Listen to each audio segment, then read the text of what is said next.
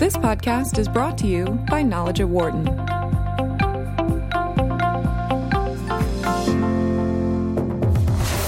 From the campus of the University of Pennsylvania Wharton School, this is Knowledge at Wharton on Business Radio.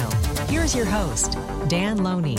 Hi, everybody, and welcome to Knowledge at Wharton here on Sirius XM 111, Business Radio, powered by the Wharton School. Thanks for spending part of your day with us. It is the 19th of October. President Trump has been for months talking about a revamp of the U.S. tax code.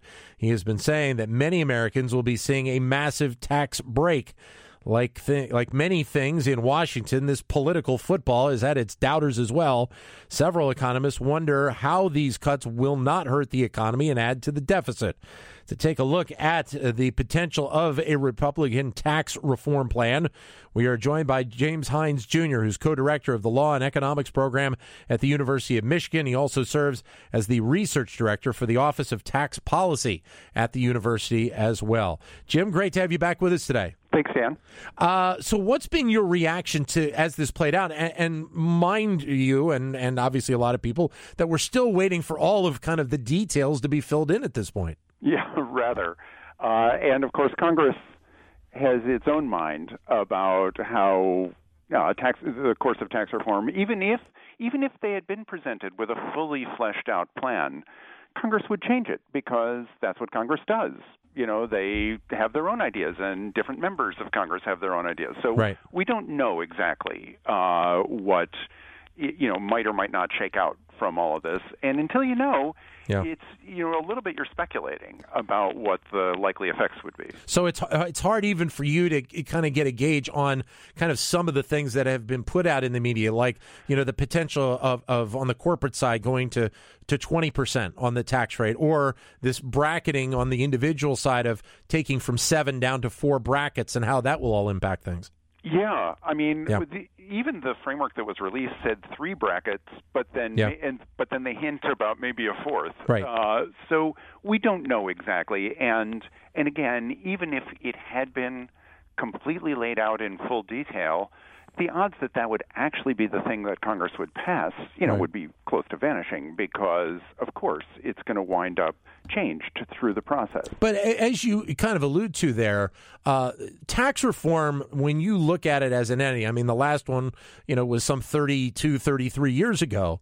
And a lot of people believe that it is time for some sort of new plan, new reform out there. Where do you stand on that? It's true. The last big reform was the 1986 tax change.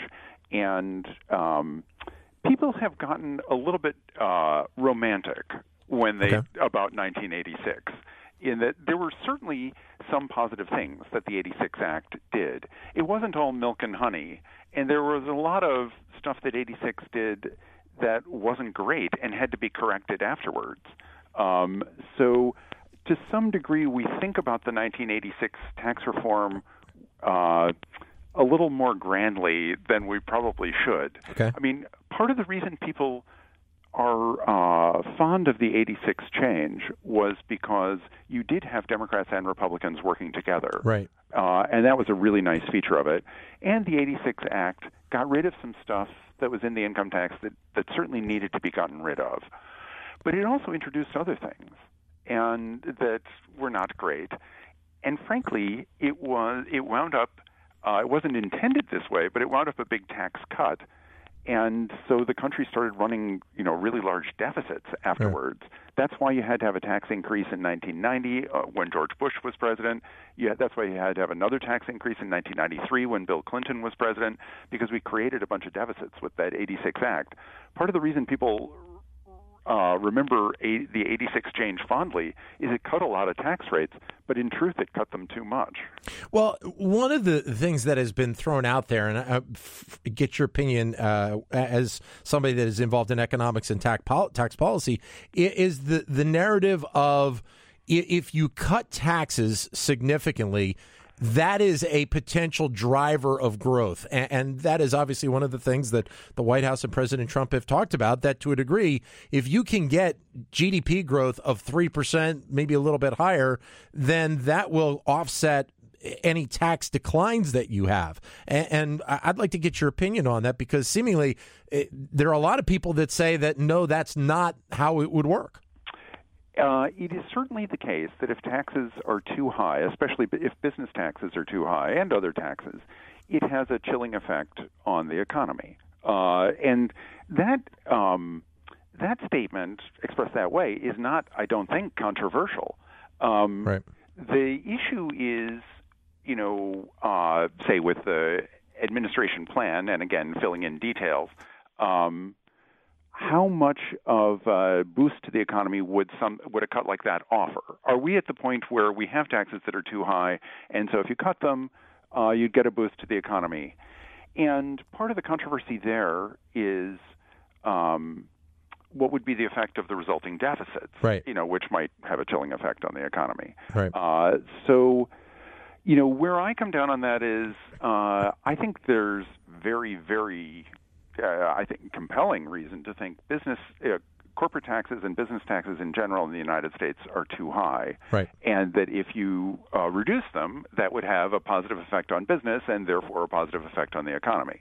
Again, kind of expressed that way, I don't even know that there's a lot of controversy about that claim. Right. The question is how much. Right. As you say, if you can raise the here's the alchemy. Here's the place where we start to our minds don't handle the numbers very well.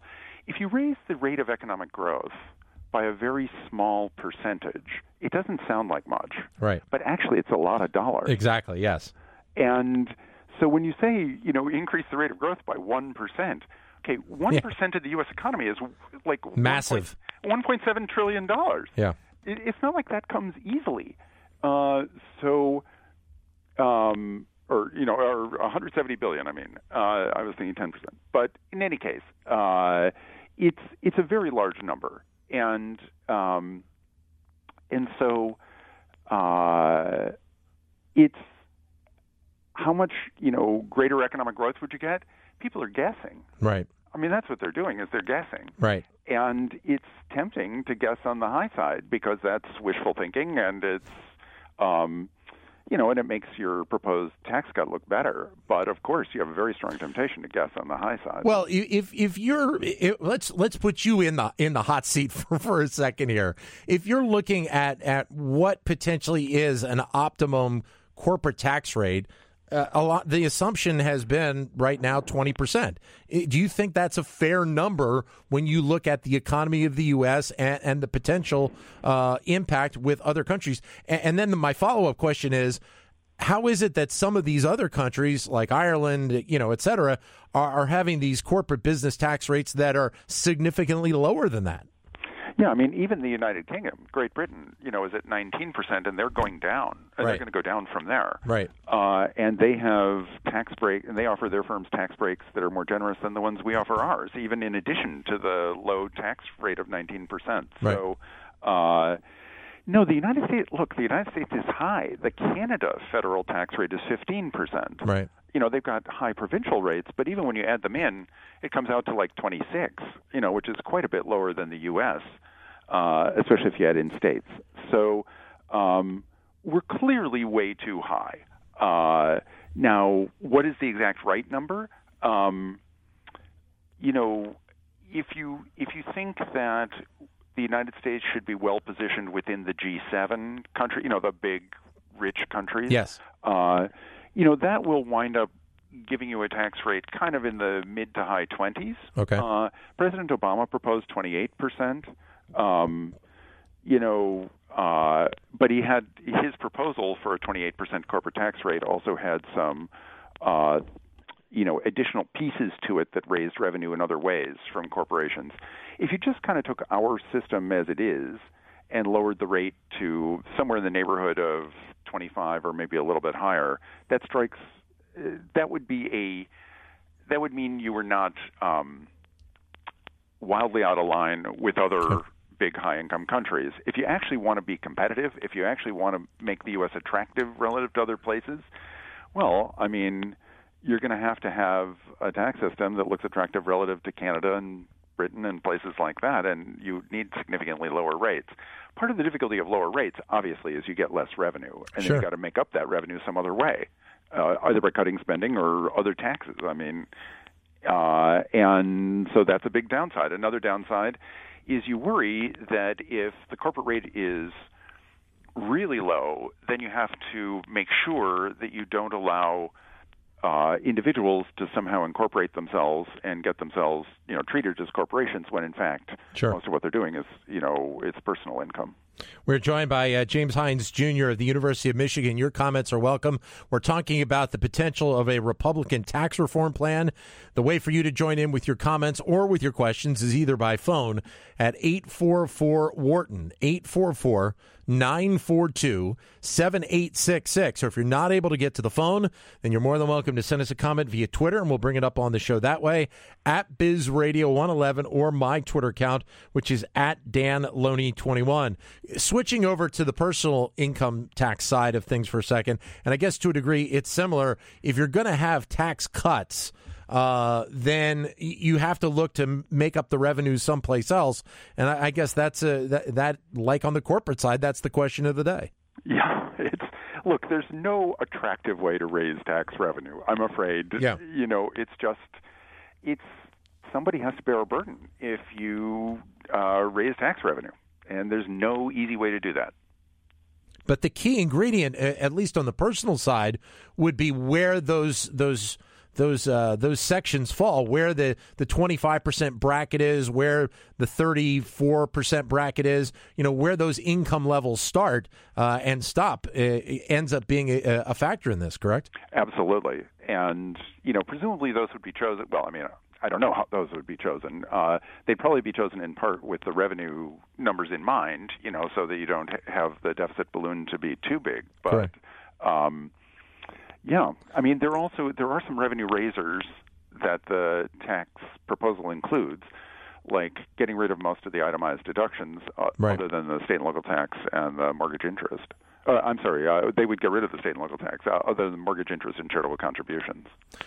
We are joined by James Hines, Jr. at the University of Michigan. Your comments are welcome at 844-WHARTON, 844-942-7866. One of the interesting things about the economy, especially in the last several years, is that as the economy has seemingly gotten better, we've seen gradually more spending by Americans in general, but we didn't really see that wave of spending that I think a lot of people assumed. And it just gives you the feeling that there are people that are putting money in their pockets, putting money in various accounts, and they're just being cautious because of how significant the recession was a decade ago. That may very well be. One thing to remember is we kind of talk out of both sides of our mouths about these problems, in that on the one hand, of course we want consumers to, help stimulate the economy. On the other, we worry that Americans don't save enough. And, too many people hit retirement with very little in the way of savings. And so our concerns, you can't have it, it's hard to have it both ways, in that if you like the idea that people are being a little more prudent about saving, it does follow that there'll be less active consumers. 844-942-7866. If you'd like to join in, your comments are welcome. 844-942-7866. Or if you'd like, send us a comment via Twitter, either at BizRadio111 or my Twitter account, which is at DanLoney21. What are in terms of what we think we know, and again, as you said, this is to a degree speculation, but in terms of what we think we know, how much do the lower income brackets potentially benefit or not from the ideas that we may very well see? Well, again, we are speculating because we don't know all the details. The framework that was released would double the standard deduction, and so that would benefit people in particular, the people who claim the standard deduction are the ones who stand to benefit. 70% of the tax-paying population currently claims the standard deduction. 30% itemizes their deductions. Right. And so if you double the standard deduction, that's a benefit, and that, now they were talking about raising the 10% rate to 12%, which obviously does not help people, in that bracket. And for those who do itemize their deductions, which tends not to be lower income people, they're going to get rid of a lot of the itemized deductions. So it's a little bit hard to know how to add it all up.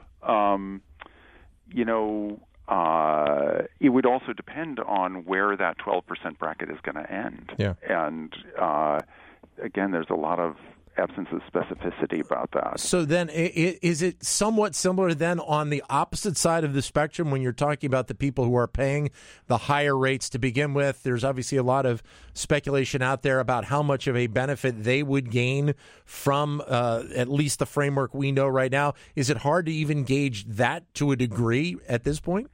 It is, because we would need to know more details about what they have in mind. I mean,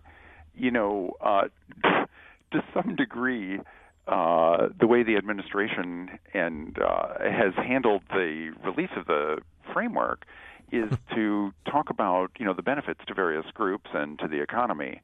And then when criticized, say, well, how can you criticize? You don't know the details. Right. But then you wonder, can you really have it both ways? Do you get to claim the benefits but, deflect the criticism with not knowing the details? It's true. It's hard to criticize a plan when you actually don't know exactly what the plan is. On the other hand, if that's true, then maybe you shouldn't be allowed to, claim too many benefits for it either. Yeah, so a one sheet bringing that out in front of the media didn't exactly do a whole lot for the whole process. Well, the latest document is, they say 9 pages long, although there's a lot of blank space on many of those pages. Right. So, it's terribly skimpy, of course, and again. Sometimes administrations come out with very detailed plans, and then Congress is going to change them anyway. So sure. I do understand that, but this one's kind of unusually skimpy, partly reflecting how very hard it is to get compromise agreements on actual specific tax reform proposals. It's an intense amount of hard work to carve a reform proposal because you have to make sure that you're not doing dumb stuff, of course, and you have to make sure that different groups, have their interests represented. And by the time you're done, it's a big, long, complicated thing. Well, and as you alluded to a second ago, I mean, we're talking about a Congress right now that has had a hard time coming together on anything right now, whether it be Republican and Democrat or within the Republican Party itself. So, I mean, whenever we see this tax plan come forth, and seemingly they talk about wanting to get this done before the end of the year, it's still going to have quite a battle in Congress. Oh, of course. I mean, look, the real issue is it's easier to propose tax cuts than it is to propose revenue raisers. Yeah. But of course, unless you're just going to balloon the deficit like crazy, there have to be some revenue raisers if you're going to cut a bunch of other things. And so that's where the hard work lies, is trying to figure out what, if any, revenue raisers you're going to have in your thing. And that's where I don't see, anyway, so far, much progress. I mean, that's it. It makes many observers skeptical that we will get anything this calendar year because, right, if the whole thing were just one massive tax cut, you took all the rates and you lowered them, well, maybe you could get agreement on that. But there will be reasonable people in Congress who will say, hey, what about deficits? What about what's supposed to happen in the future? And that's a fair question. Well, for the consumers that are listening to us out there, if they are working on this right now, is there kind of a drop-dead date when you just don't have enough time to implement it for the next tax year, so that people, when they're filing coming up in a few months, that they won't be able to use this and it has to bump over to the following year?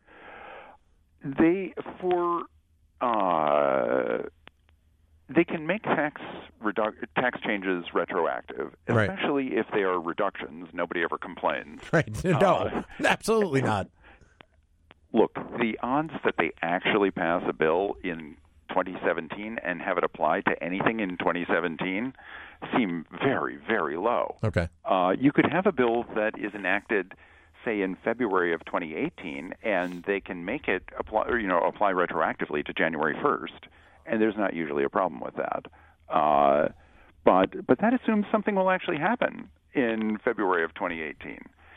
In order to make progress, they're going to have to start getting a lot of hard compromises worked out. Yeah.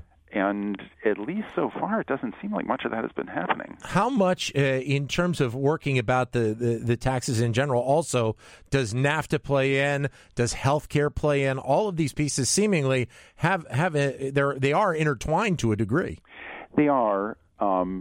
It may lend some desperation to members of Congress if they are not seen to be making much progress on any other front, and they've got a tax, option in front of them. Even people who might otherwise resist supporting it, may be more inclined to do so. Again, it's speculation here, but I think they have kind of set it up in a way, with the taxes as they did with healthcare, that failure to do something now will be interpreted as failure. Right. And so then the question is, then what do you do? It's still hard work. It's still, people are not going to agree to some plan that looks to them like a bad plan and doesn't help their group and helps everybody else's groups. Going back to corporate for a second, Jim, whatever that number ends up being, whether it be 20%, 22, 25, whatever the number ends up being, how much does that potentially help workers, specifically when you're talking about wages, because of the potential influx of new business coming into the United States, or exports going out? There's theory says, and there's plenty of evidence that says that if you cut corporate taxes, it encourages business expansion. It encourages new businesses. It encourages investment by old businesses. Right. And that raises worker productivity. And when you raise worker productivity, that raises wages. Right. Because wages are determined by the productivity of workers. That's why firms hire workers, is they can, produce value. So if you have a tax cut that stimulates business activity, then you should expect workers' wages will rise, and some will rise and others won't fall. People, some workers won't lose their jobs who otherwise would have. All of which, is to the benefit of workers. So the business tax cuts are not just for the benefit of business owners, but really for the benefit of kind of all the participants in the economy. And as you kind of alluded to, if the U.S. does lower their tax rate, corporate tax rate at some point, and you mentioned the U.K. is probably going to be going lower, I would think that you would see other countries at least look at what their tax rate is. Some of them may already be lower and looking to lower it even further. Some may be in that ballpark and want to go lower just to be below the U.S. as well. Potentially, what impact does that have of one country affecting 5 or 6 others on the global spectrum? It's a great question, and we have some evidence on that there's some evidence that, when countries lower their rates, it puts downward pressure on other countries. Of course, the United States has proven remarkably resilient to that pressure over the last 30 years. Yeah. But because other countries have all lowered their rates and we've held firm. Right. But, you even have France now is lowering its corporate tax rate, and the Macron government has promised future reductions in it. It's pretty much the rest of the world has gotten religion that high business taxes are not a great way to have a strong economy, but the United States, basically, either through inaction or through political disagreement or something, we just haven't changed what we've done. Jim, great having you with us again today. Thank you very much for your time. You're most welcome. Thank you. James Hines Jr. from the University of Michigan, Sirius XM 111, Business Radio, powered by the Wharton School. For more insight from Knowledge at Wharton, please visit knowledge.wharton.upenn.edu.